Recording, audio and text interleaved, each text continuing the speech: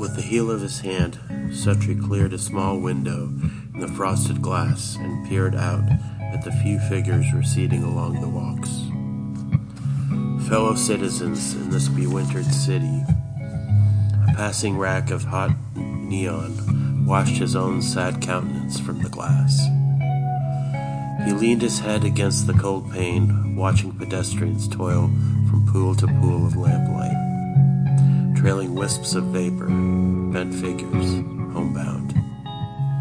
He could smell the old varnished wood of the sash and the brass of the catches. The trolley slowed, surged forth again.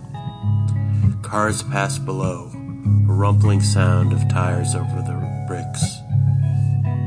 The buildings dropped away. They were going by a frozen mud flat, lunar, naked, spored with fossil dog tracks.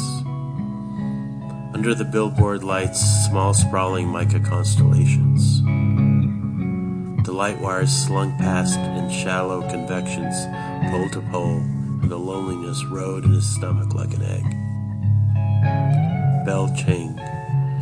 This archaic craft grinding to a halt. People shuffling out through the folding door. A wet pneumatic hiss, clanking into motion once again.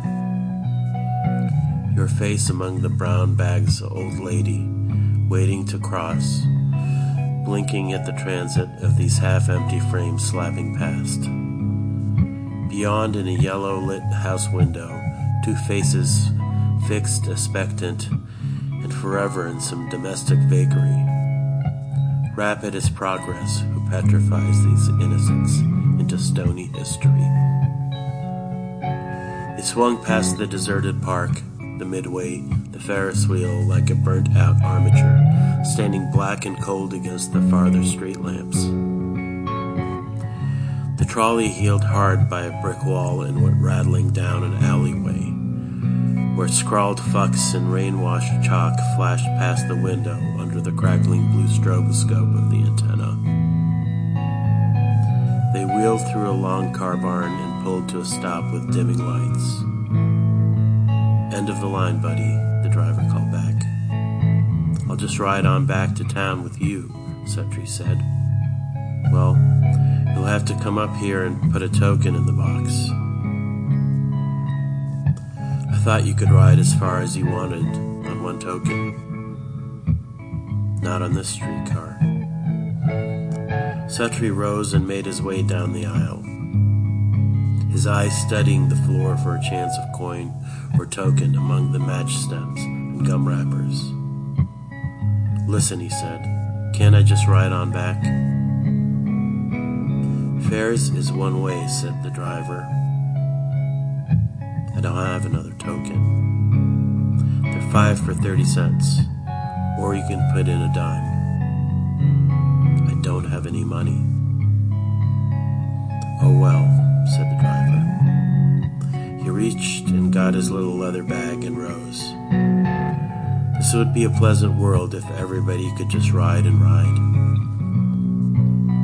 He descended the steps with a satchel and crossed through the dim electric gloom of the terminal toward the dispatch office.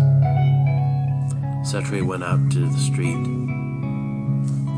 A few car lights came owl-like from the murk and receded.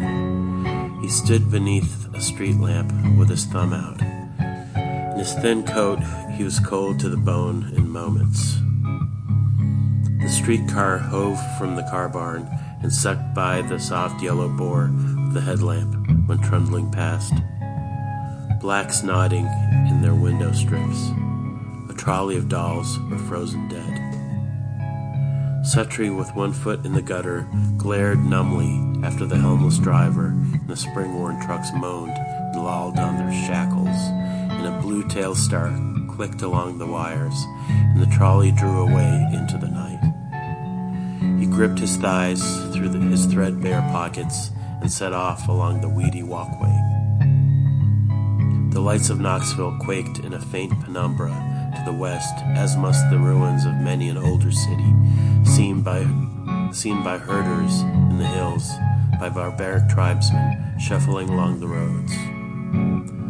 Suttree, with his miles to go, kept his eyes to the ground, maudlin and muttersome in the bitter chill, under the lonely lamp.